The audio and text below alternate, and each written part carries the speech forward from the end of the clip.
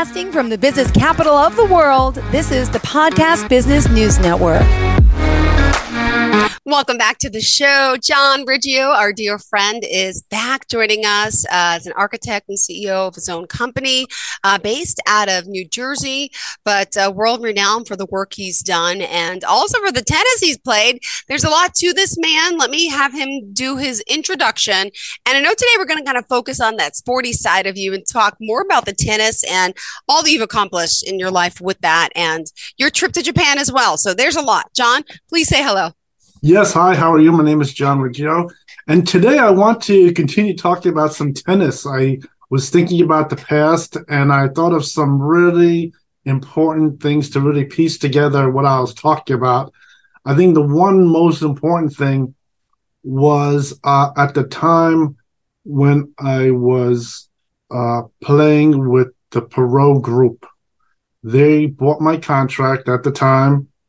And at the time, that contract was bought for it was really a gross of $30 million. They just used to use the term 25 million. And what happened was at that time, usually in tennis, they don't like to use the natural name of a player. Okay. Because it becomes a problem. Yes, it becomes a problem with things like promotions, advertising, things like that. It's really because it's pro tennis. They're really doing things, making money off of it. And it's also for your safety, too, that people aren't going to start looking up your natural name and things like that. So at that time, they went through some names. Okay. And the first name that we went through was to use the name John Weiss.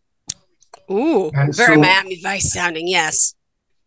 Yes, but that name was pretty good. A lot of the other pro players, they liked the name because they like the name like when we're playing, I'm going to really clamp down on them, playing a game and win the game. And so the name John Weiss, they sort of liked the name.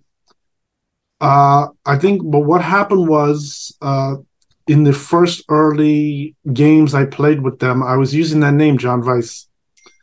But then as it went through the Perot company, they decided to have me use the name Carlos Scipio. And this name, very interestingly, was derived for a number of reasons. It was really derived off myself, my personality. And they liked the name Carlos Scipio because originally, at one point in 1987, when I got to playing at a certain level, I really need to have backing from people. And one group of people who really always are interested in tennis is really people who are royals, the royal families, things like that. So through channeling with the tennis center, I was able to meet someone who was interested in backing my game, was really interested in my tennis playing, was really the Princess Savoy. And so his name is, let me just put it here for a second. I want to make sure I have it correct. Is Mr. Filiberto Manuel, which was the Princess Savoy at the time. And I met him there at my court 33, and he knighted me and talked to him for a few minutes. And I think at that time I explained this meeting. I was able to play with the famous player Sergio Tacchini, which is very nice. And I won the match, of course. And so from that point, now getting back into the year where Perot bought my contract, the name Carlos or Carlo is really like a name that I would usually be called in Italy. So if I was to visit Italy, they wouldn't use the name John. They don't really like the name John for me. They look at me, they say... Really? Yeah, you're not a John?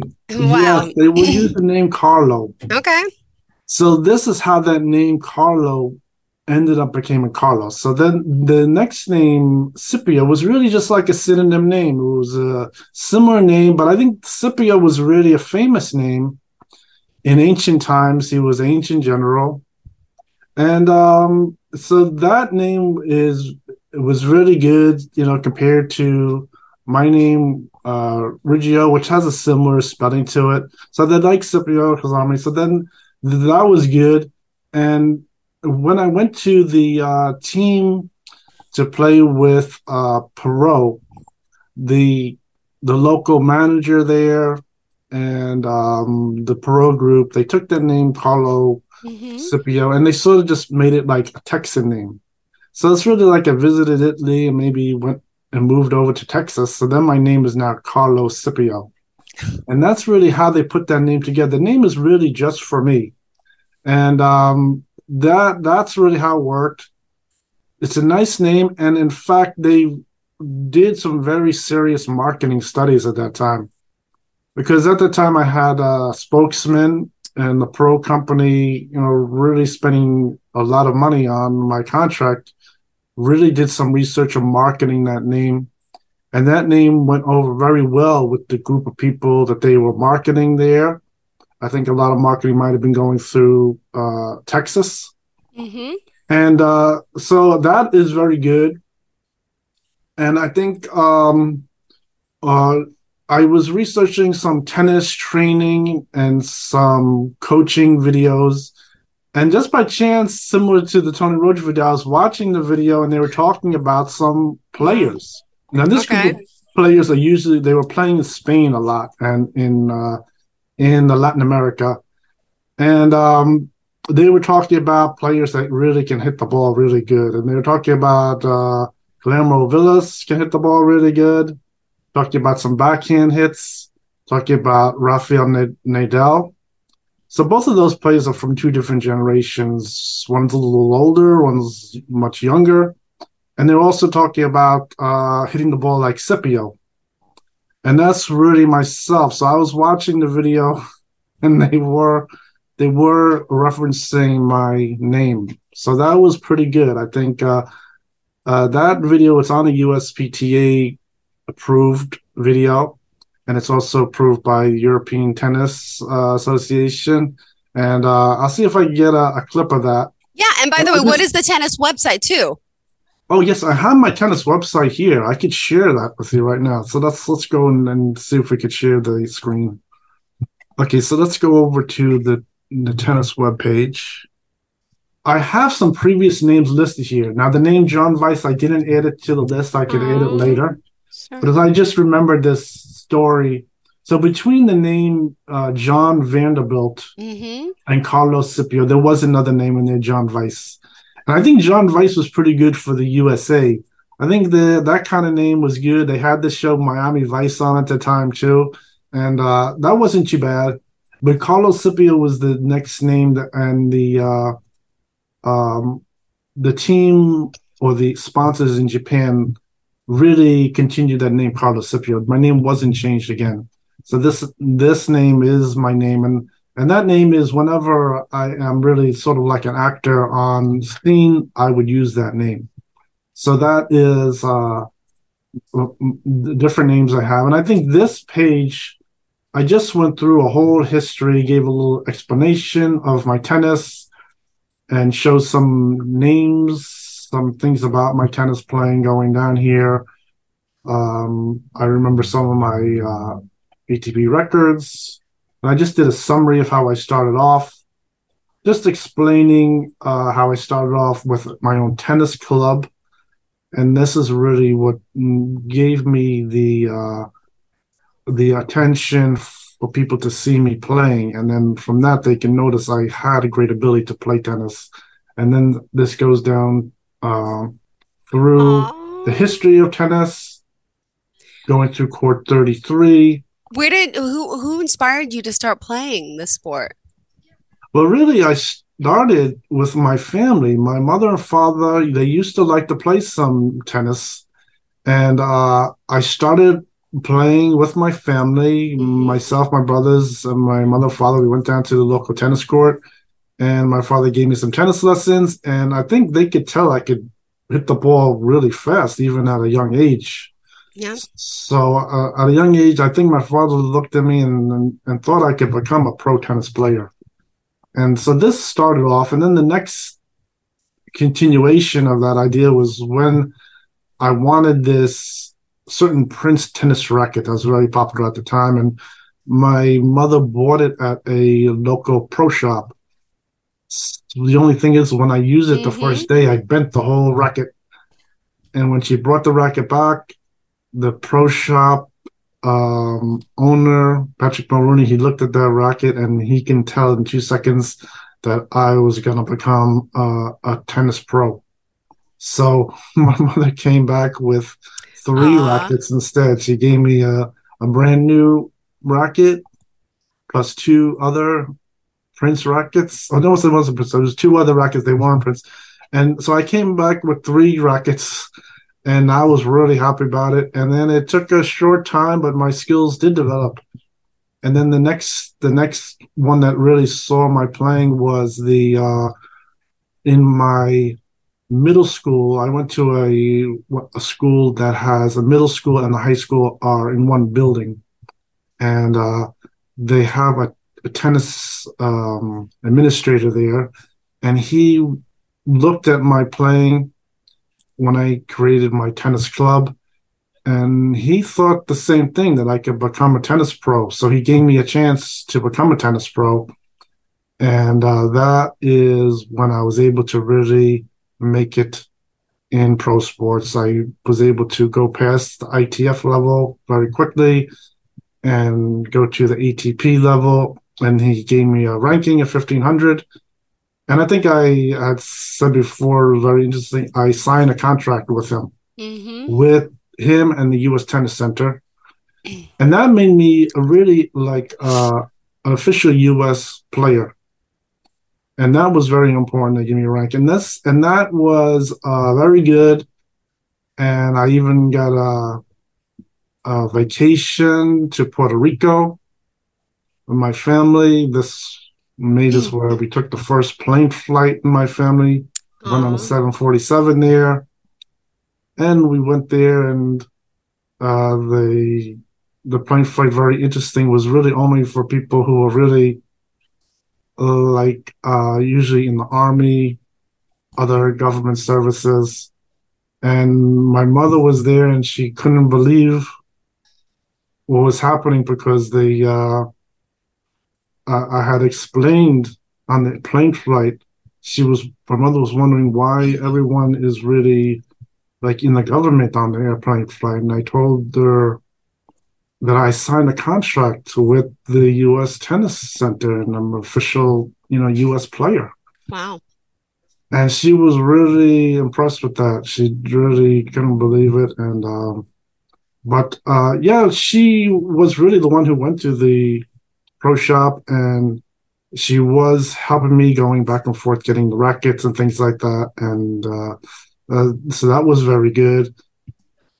And so from there, my playing did continue. And the next step after that was picking up a sponsor. And I was able to pick up the sponsor, Prince Racket Company. And that's when I was able to showcase their rackets. The idea was also I could continue to advertise their rackets and things like that. And they supported me, getting me into all the tournaments. The tournaments were very expensive, and they were put me through those things, and very good. And then at that point, that was the time when they first was starting the thing with the Olympics. And I think that was the year when they were recruiting people to play in the Olympics. That the only catch was you can't play in the Olympics if you're a pro player. So the recruiter was asking me if yes, you can't play if you obtain more than $3,000 worth of equipment. And obviously I told them, no, I have much more than $3,000 worth of equipment. They were giving me $1,000 rackets, $1,000 sweatsuits, and all kinds of supplies like that.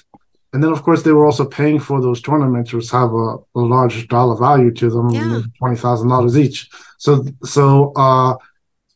at that point, I did make the Olympics, but I did not play in it And that's pretty good, it turned out, because there was some controversy later on in that they might have read in the newspaper. But that was the group of players I was with. So Yeah. so from there, that was very good. And then from that is just before I then moved from my courts in Jericho, where at the courts in Jericho, all the best players were coming down to play me. Mm-hmm. And which was really only very few players in the world had that ability, where all the players would come to play them. And from there, I then moved over to Court 33. And I think if you look on the screen, I have a picture of Court 33. Oh my gosh, let me see. I was able to look around and find it. What it shows here, this is the old map of the tennis center. And right here in writing on the right-hand side, it says Court 33 over here. And this map is right before they made the courts part of the tennis center. So they call that practice courts. But when I was there, it was made part of the tennis center. And it is listed here as Court 33. So, because I think today, if you were to look at the court arrangement, the numbers, there's no way to find it. It's completely renovated. The whole place has changed around.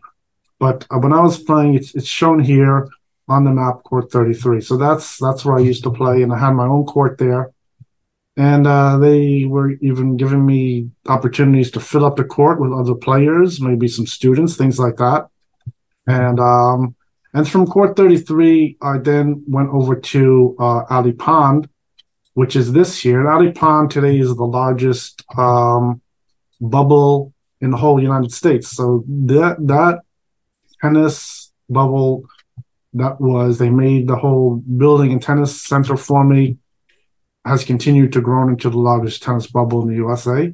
And then this here, this picture is the Ali Pond, which is not Ali Pond, excuse me, is the Sutton East Tennis Center.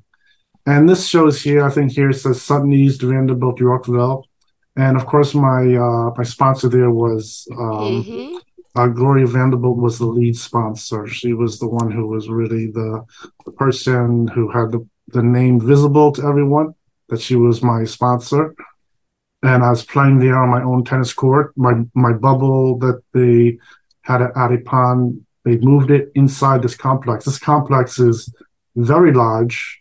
It's the largest bubble in Manhattan, and it has bubbles inside this. It's one block large. It's still there. You can go. It's under the 59th Street Bridge. It's a very large complex. And they still have the entrance here. This entrance was made just for me, the Sutton East entrance. You walk in there, and my own private courts. On the other side of the block there, inside that large structure of a bubble, they have the public courts. So they have the public courts, and mine was the private courts over here. So that was really amazing, and this really gave me a big move up in the tennis, where this is a very stable location, and I was playing there for a while, and things were very good. And then at some point, my tennis was sold over to Perot. Wow! And one interesting thing was also this: if you see in Times Square, yeah. You see this grandstand. So this grandstand was originally over here next to the tennis bubble. It was on the back side of the tennis bubble. Yes. And one interesting thing about that grandstand is that it was designed by an artist from Europe. And I think they said he was either from France or Germany. I don't remember his exact location, but that was designed specially. And I remember some of the sponsors and people following my tennis, they were used to sit on those bleachers, and they told me, how they look and everything, that they were painted red. And it was, so what they did at some point is, because of code reasons with the building department in New York City and the occupancy, they ended up taking that set of bleachers, and it was sold over to the Times Square Development Company, and they ended up I was reading that they had renovated it a little, they moved it over, and they put it into Times Square. So that bleacher, even though it was bought and constructed for me and designed for me, it took on its own future. That is awesome. They didn't just throw it in the garbage; they ended up selling it and then moving it over there, and then it ended up sitting there in Times Square. And that's good. I think one thing about seeing that they have someone here that is with the Catholic Church in front of the bleacher, which sort of gives me a memory of back then. I used to call my local parish and I used to update them about my tennis playing.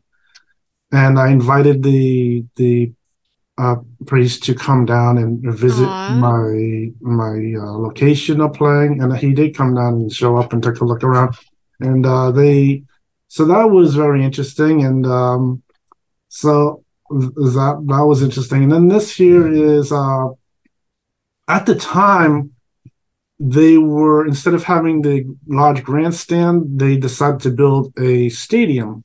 And the stadium was based off on the specifications of what they call Roland Garros. Roland Garros is a top tournament in Europe. Okay. And this is they had the plans to build the stadium, and they started construction of it, but it was never completed. And what happened was that stadium, when Perot was the lead to buy over my contract, they offered him to complete the stadium. Okay. And then name it after him, called Perot Stadium. So the stadium originally was going to have another name before it, but at that point, with the contract deal for $30 million gross dollars, they were going to include finishing the stadium and giving it under his name. So that was pretty big. And that was the year that he was really starting to run for president of the United States of America. So he at that point, I think that wasn't too bad as publicity to have Perot Stadium, but I think they didn't really bother with the stadium. For some reason, tennis overall isn't really a stadium game. They don't really bother with stadium, usually some bleachers like the grandstand, things like that. And the stadium, I think a lot of people today would probably think the stadium was a really big thing, that you really want the stadium. But in fact, the Perot group of investors in my tennis, they did not take the offer to continue that stadium.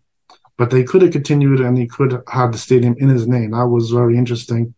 And so that's one part of it. And I think with the Perot team, with playing, of course, with each tennis player, there's always a few different nice items tennis players usually have, like status symbols, things like that. And I think one of them is cars. And this here is a picture of the McLaren F1. Now, this is the car that I was able to get the money to lease this car for 6 months. But the only thing is, this car is so fast that it requires a training course to have the car. So with the Perot group, they were able to have the salesman call me. And what they did is, since I needed the car right away, he was nice enough to have the car brought over to my courts at Old Westbury, and he parked the car there, that it's really my car. And that was really a symbol of my playing. And this is perfect. We're going to pick up on that symbol of playing with the car. Tell us the website. We got to take that quick break, and can't wait. We're going to pick up on the car. So remind us how we can reach you. The easiest way to find my webpage is to go onto my Facebook page. Let me just switch it over to the Facebook page for 2 seconds. Sure. Okay, so this is the Facebook page, and this is the best way to find me. You go onto Facebook and you look up John Riggio, Pro Tennis Player. And there on the Facebook page, you could like the page. You can go on to where it says the intro, and it shows my link to my webpage. Perfect. All right, guys, we'll be right back. We're going to pick back up on the site. We'll be right back with more. Are you struggling with fatigue, insomnia, digestive issues, brain fog, or some other health problem and nothing seems to work? This is because the root cause is not being addressed. Hi, I'm Amy Willis, Master Herbalist, Certified Naturopath, and owner of Herbs for You. At Herbs for You, we get to the root of health issues. Call 605-254-1437 or visit our website at www.herbs4u.org. Where medicine has failed, herbs prevail. If you have unfiled taxes or are in debt to the IRS, this is important news. The IRS just rolled out a new program to help struggling taxpayers more easily resolve their tax problems. It's called the Taxpayer Relief Initiative, and it opens up powerful new options for people looking to get back on the right track with the IRS. And no one knows this program like the professionals at Optima Tax Relief, America's most trusted tax resolution company. They've resolved over $1 billion in tax debt for their clients and have the expertise and experience to help you. One easy call to Optima can start the process, helping to put an end to your worries of wage garnishment, asset seizure, and other aggressive IRS actions. Make today the beginning of your fresh start with the IRS. Call the experts at Optima Tax Relief now for your free confidential consultation. Call 800-386-9945. 800-386-9945. 800-386-9945. Optima Tax Relief. Some restrictions apply. For complete details, please visit OptimaTaxRelief.com. Compassionate Healing Services offers a unique approach to treating mental and physical health conditions. We combine trauma healing with Reiki energy work and other holistic modalities. Compassionate isn't just the name of our business, it's the driving force behind our mission and the people we choose to collaborate with. If you or a loved one struggles with mental health, give us a call at 856-334-0018 or visit chsyoga.com. Compassionate Healing Services. Mental health done differently.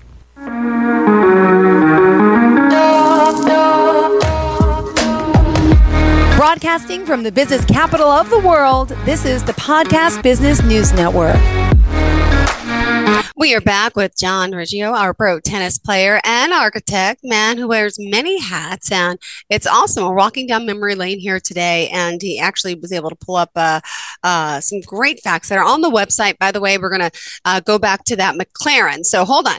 So you personally couldn't afford the McLaren, but wait, the company brought it? Did they buy it for you? Did they let you drive in it? What was the deal or the arrangement with that? Yes, I talked to the lease company, and he really liked the idea of the pro tennis and everything. I described to him, and what he did was he brought the car over to my courts and parked it there for free, and he just left it there for a little while. So when the other players would show up, they'd see my car, and they knew it was a symbol that I am an excellent player, and it's like a status symbol.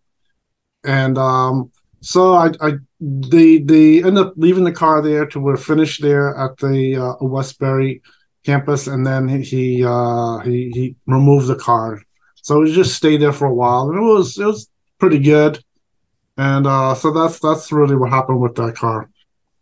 Oh, amazing. That looks like the car. Was that the one? I'm not a big car person like I was a girl, but in the Wolf of Wall Street, is that like that? It was like a Lamborghini, or that's the McLaren that he banged up? Yes, it is. It's very expensive. I think at the time it's like a car that's maybe $350,000. This is a very expensive car. Oh my gosh. Wow. Amazing. So let's go back to it. Again, your Facebook page, go to John Riggio, pro tennis player. What was it?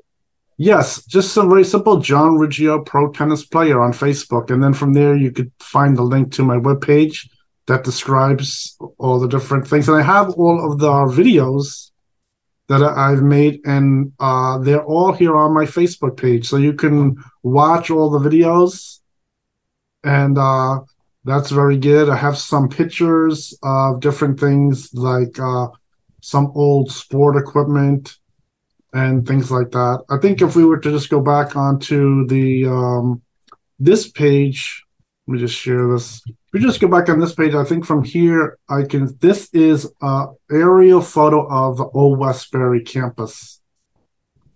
And the Old Westbury campus, what happened is the pro group, they were able to use this whole set of tennis courts There was another 2 courts over here years ago.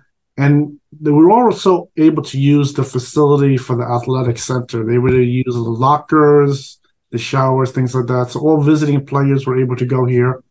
On the opposite side of this building, the pro group set up a tent structure. And in there is where they had their tennis managers were there, their tennis coaches. And that stayed there as we played the tennis. And what happened at this tennis center was I initially started playing with the pro group who he had some sponsored players already. And I was playing with them. So I started off playing with them for a while. And at that point, that's when I used the name John Weiss. And they started to get some players off site. A lot of them were coming from the tennis center. Other ones are coming from the ATP tour. I started to play with them and they liked that name, John Weiss. But then during that time, it was switched over to Carlos Scipio. Okay. So then the Carlos Scipio name, I was using that, and things really started getting going. I started to play all the teams in the Pacific. I played the Japan team, Indonesia, all of the different countries there in the Pacific. And I played amazingly. I didn't lose too many matches. And then from there, I started to play some of the tournaments that were coming through the U.S. Tennis Center. So all of the tennis players that you see locally that were in the news at that time, they all came and played, and I won the tennis tournaments. I was an amazing player, and I think John McEnroe was always impressed with my playing. He was there. He told me that I was playing much higher than himself, and that I was the center of attention, where everyone was coming to play me. And so they were all very impressed with that. And I did very good. I won all the tournaments.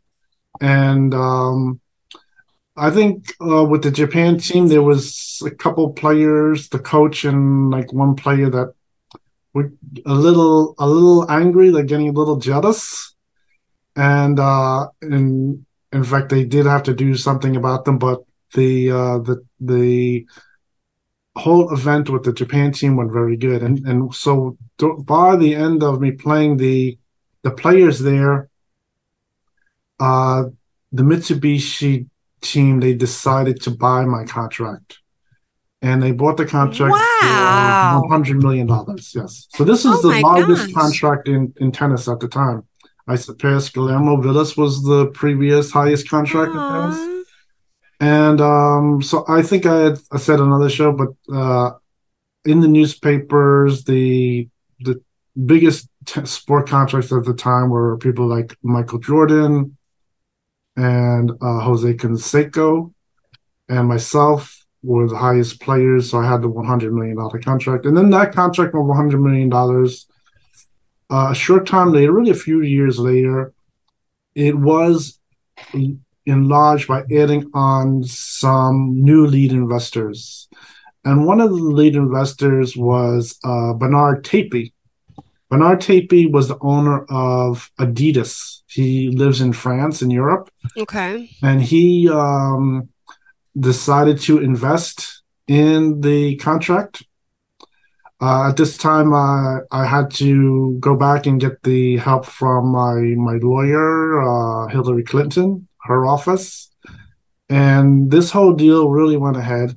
And I think the whole deal really went ahead because I was calling the Mitsubishi corporate office. I took my chance to ask to call them. And I talked to them. And by telling them and sort of describing how the whole thing works with the pro tennis contracts and investors, they started to catch on. And they were able to really get the Bernard Tapie to invest in my tennis. And Bernard Tapie also was able to get another one of his investors. Mm-hmm. And it took me a while to remember, but he was able to get Reebok. Okay, wow. Reebok at the time was in Britain. And I think he was really a business partner, friends with Reebok. So Reebok was able to become my lead investor. So they really made it where Reebok was the lead investor at that point. I didn't write it down on my webpage yet. but I'm just saying it now. So this is the first time I'm really divulging that information. And they were the lead investor. And so then my contract went up to $120 million, which continued to stay as the highest contract in tennis, which is they were really impressed with.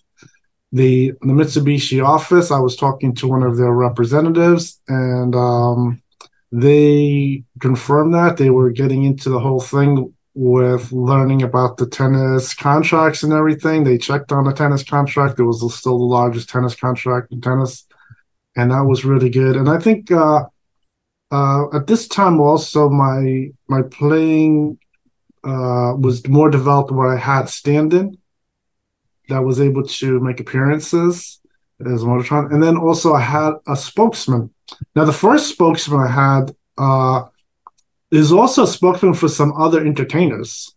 So he was my first spokesman. Then we changed spokesman and had the next spokesman after that. And he was really so happy to get this job as my spokesman. And it was really good. I think my sponsors were really happy about it. And he continued as my spokesman. And so it was really, as far as my visibility was concerned, there were really 3 people that were making myself visible. And they were going through all different avenues. In fact, after I got married, I visited my in-laws, and they were all the way up in China. And it turns out their cousin, who's really like their best player in the whole province there, and was really like a pro player. She had my player card. She had my tennis player card and knew my whole tennis history. So this whole thing with the getting the word out, putting myself on ESPN, world television, all throughout China, the Pacific, she knew my whole playing career, and it was really amazing. So I think that was proof, and she did show me the card that she had. She still had it there. So that was, I think, good proof that my playing was getting out and everything. And I think one thing also with playing over in the Pacific and everything was I was able to help one player. One player was born in the Philippines. He's playing with the Japan team, and he really took to my lessons. Since I beat the whole Japan team and they couldn't beat me, and they were playing all the other players from the U.S. Tennis Center at the time, I started to teach some of them some tennis. And one player that I described, he really took to that playing. And when they went back to Japan, he really started to make some waves because he was able to beat some top players that they sent over to Japan, players that were in the that came from Europe, came from the US, and that really made big waves where my sponsors gave me a phone call and told me about this, and it was really good. And I think from that also exposed that I was even more of a winning player. It exposed all kinds of things that were going on where some people were trying to sneak in that they won and things like that. And this really pushed me up to where I was really more widely recognized that I was really the top player. I was really number one, and number one obviously was reflected in my contract. Because when I was playing tournaments and matches that were really top ranked tournaments, ATP tournaments, and they really had great value to them. And that's really what kept me on top. They didn't have me play things like independent tournaments, things that were really even like ITF, which was considered the minor leagues. They played only ATP, and that's really kept me on top of the game, and that worked very good. So I think that is what was happening. So I think recently I was able to get to Japan, and I think the whole thing with the communication issue, even though they made Reebok the lead, so Mitsubishi is no longer the lead in my contract. Really, Reebok is really the lead, and Bernard Tapie is sort of. I did say his name, and that he owned Adidas, but really the Reebok, what is the lead in the contract? And So they had trouble contacting me. And I think that has to do with the whole thing with the telephones. And I was getting a little old. I wasn't living at the same location anymore.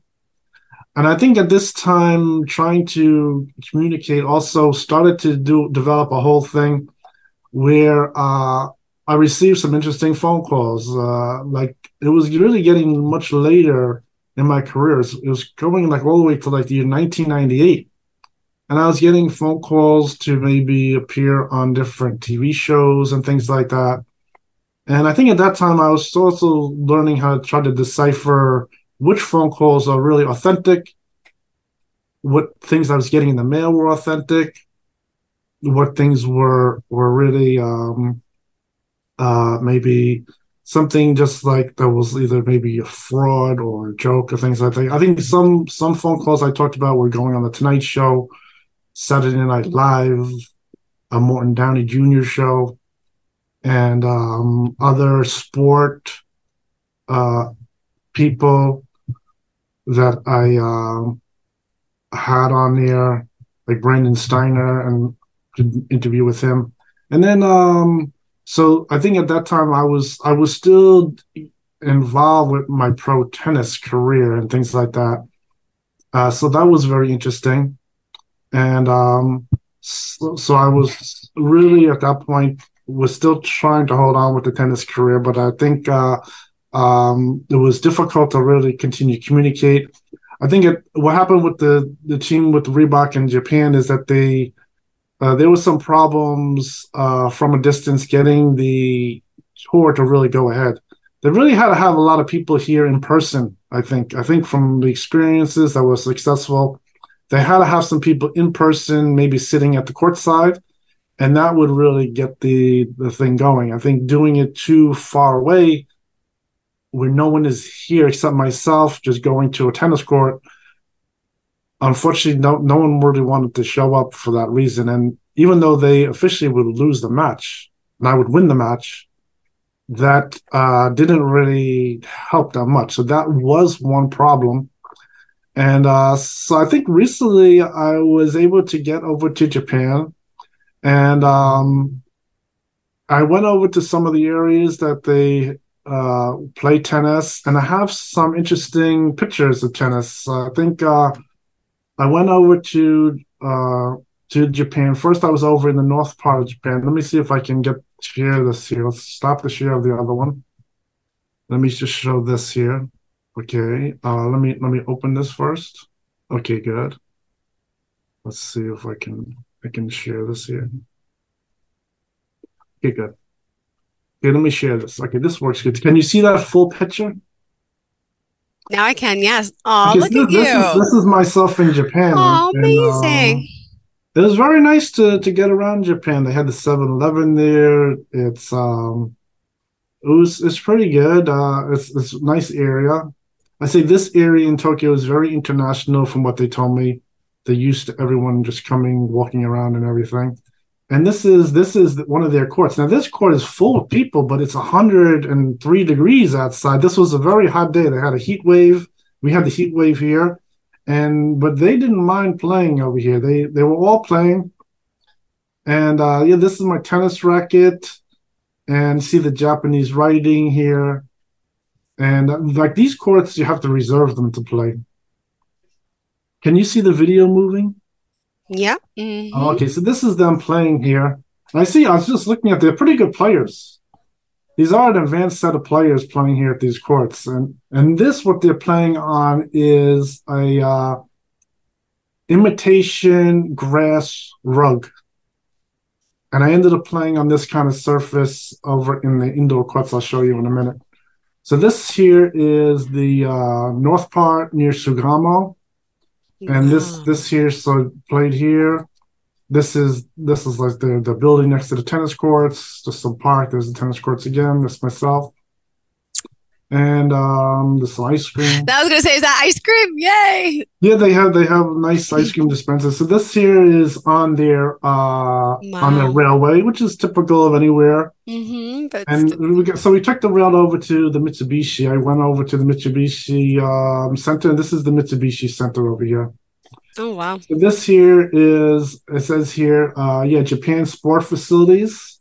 Can you read that? I can't. Yes, it says Mitsubishi Yokai Okay. Sugamo Sports Center. So this is really the sports center, and I think I was there, and I think the pro tennis isn't really too visible. If you were there, like I was explaining, they don't really want to have the pro tennis too visible because everyone's going to come over, say they want to stop playing pros.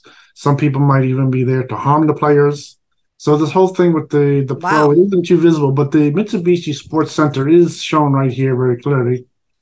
And so this is the sport building where they're in here. And I went in there, pro shop. It's written in English. And this is just the office there. Okay, so this is the north part of Sugamo. And but the pro facilities, and this is Mitsubishi over here. And this here has this isn't translated in English.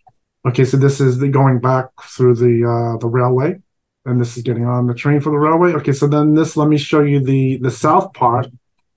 Now the south part of Japan. Okay, let me just open this. Let me share it real quick. Okay, so this is the south part, and this worked out much better because this was really part of the hotel, the Prince Hotel there in the south part of Tokyo, and they have this is where the Olympics, they are housing people in the Olympics. A lot of these facilities were used for the Olympics, and they were had the tennis facilities here, so they're pretty good tennis facilities. And this here shows you tennis shop and the counter. This is the outside of the building, right next to the hotel complex. And this here shows the indoor. This is the grass carpet. So I played here. This is a picture of me here. And so this is the facility. It's a very nice building. Well, hey, what is the flooring in the tennis court? What is that? It's an imitation. It's a carpet. It's really carpet. Really? They just painted looking similar to grass. It isn't the plastic imitation grass. It's really carpet. Okay, good to know. So it's a very nice surface. It's good. The temperature in here is pretty good. Even though it's very hot outside, the temperature is good. And then this here is just showing a picture of myself here. And I think here they have the usual things there. I noticed they have Friday night tennis. And this here is just the tennis court. That's my daughter there. And then this here is just a video of me playing. I missed your daughter. I didn't see her. Yes, I see. Oh, yeah, I don't remember this. It's okay. That's my daughter there. Yay. So she got to play there. And then, it says Friday night tennis right there in English, Friday night tennis. So they have the usual things. You can come play tennis at night, socialize. And then this is just myself playing here on here. So let me see if I could just, okay, it doesn't turn. Okay, let's go to the next one then. Okay, yeah, so this is another one, a video here. Okay, good. Yeah, so then I was just playing here. And so that's pretty good. And this shows the whole tennis courts. Amazing. And it was really good. And so that's pretty good here. Now, how old is your daughter? Oh, she's 18 years old. Is she really good? She has ability. Yeah, she plays good. Aw.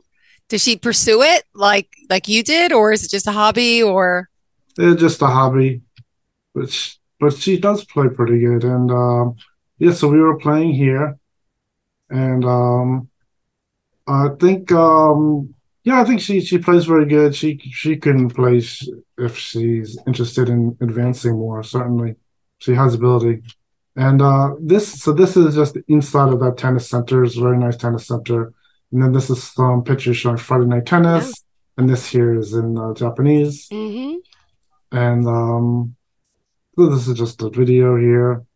Took some videos this shows you everyone playing there. It's pretty good. And let's see. Amazing. Okay, now this is from my hotel room, and it shows the tennis center complex here. This is on the bottom of the screen. it shows the whole tennis center complex. And here right next to the tennis center complex, they also have a whole aquarium that everyone comes to go to the aquarium here. And that's what they have. And then some other interesting things is one where here, just by chance, they have these expensive cars. So that was good. So it sort of reminded me of years ago when I was playing, always having like an expensive Mercedes-Benz sitting next to the courts. And this is right next to the courts. Between the hotel building and the courts, they have these expensive cars here. Maybe it's for the same idea of people playing, and then they really have a very nice, expensive Mercedes-Benz. Yes, it's probably very expensive. This here, and they show here's one. This is another one here. So that was very interesting. So this is like right outside between my lobby and the tennis center. They do have the same idea of having some nice cars there. That was just a coincidence, but I thought that was very good. Gave me the same feeling of years ago. So this is the same idea. You would see like a car like this, wondering why there's expensive cars sitting there. Wow. Imagine. Is there like a laser like security system around the base there? Like if someone walks to touch it, like does it go, set off an alarm? No, I see a lot of people just walk past the car there. I see they have one inside the building, one outside there. I don't see anyone touching the car. No, everyone just sort of looks at it. I think most people they're kinder than Americans. If that was on the street in New York City, I don't know how long it would last. I had to be armed security people there. I would assume. Yeah, I think a lot of people want to come up here, try to open the doors, look what's inside there. But I think here a lot of people just sort of walk past the car, and this is. So I think here everyone is just walking past the car, but it is very nice. This was good. This was good. I like that. That gave me a feeling of years ago. It was pretty good. Aww. So that's really the idea. I think you see like a fancy car there. It's the same exact idea at the different tennis centers. When I started playing past a certain point, they'd always have like a really expensive Mercedes. I think the Mercedes, like I was explaining, is a similar type of car like this. That this was. The one I had that they brought me was at Sun East was the black Mercedes, and so I think the type of Mercedes was really something like this. It was really a very special type of car, very expensive, and that is really what they had sent over to me. So that's pretty good. So I think this here. Awesome, and we still got 2 minutes left. Oh, okay. Almost out of time. Yes. So I think as far as the rest of my page goes, I have the videos on. If you're able to get the link to my webpage, it has all the videos on here also. And it just has a whole chronological description of my tennis playing. Some details I described today I could add on to there. And I think it was very good. And so if you were to go on there, you could see the different things. I'm still adding information onto my whole chronological description of my whole tennis playing career, and it's very good. It's probably a lot of people would think it's interesting.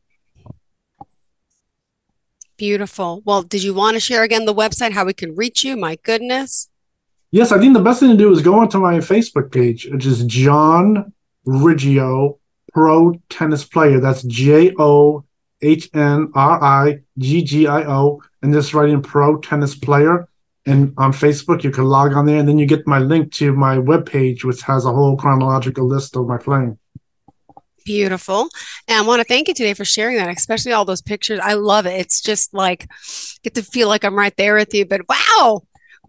Now, is there another career path coming for you? I mean, if tennis wasn't it, then architecture was. But no, is there anything else that you're dabbling that you're going to surprise me with next week?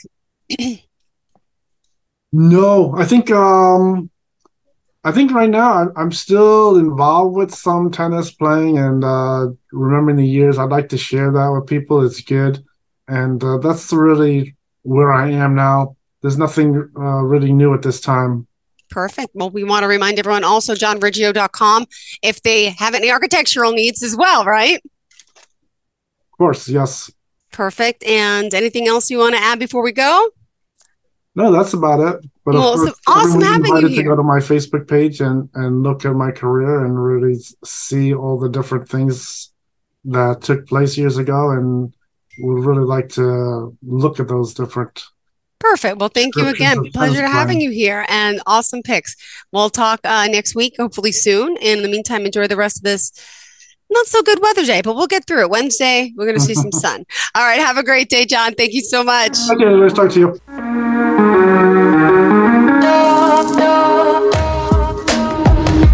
Broadcasting from the business capital of the world, this is the Podcast Business News Network. Hi, this is Terry Crews, actor, former football player, game show host, father of 5, and all-around big dude. I'm also an expert on drama. I know all kinds of drama. There's the good kind that comes with having a house full of kids. There's the bad kind like season-ending injuries. There's the necessary kind like having an agent in Hollywood. And there's silly drama like the drama around my percolating pectorals.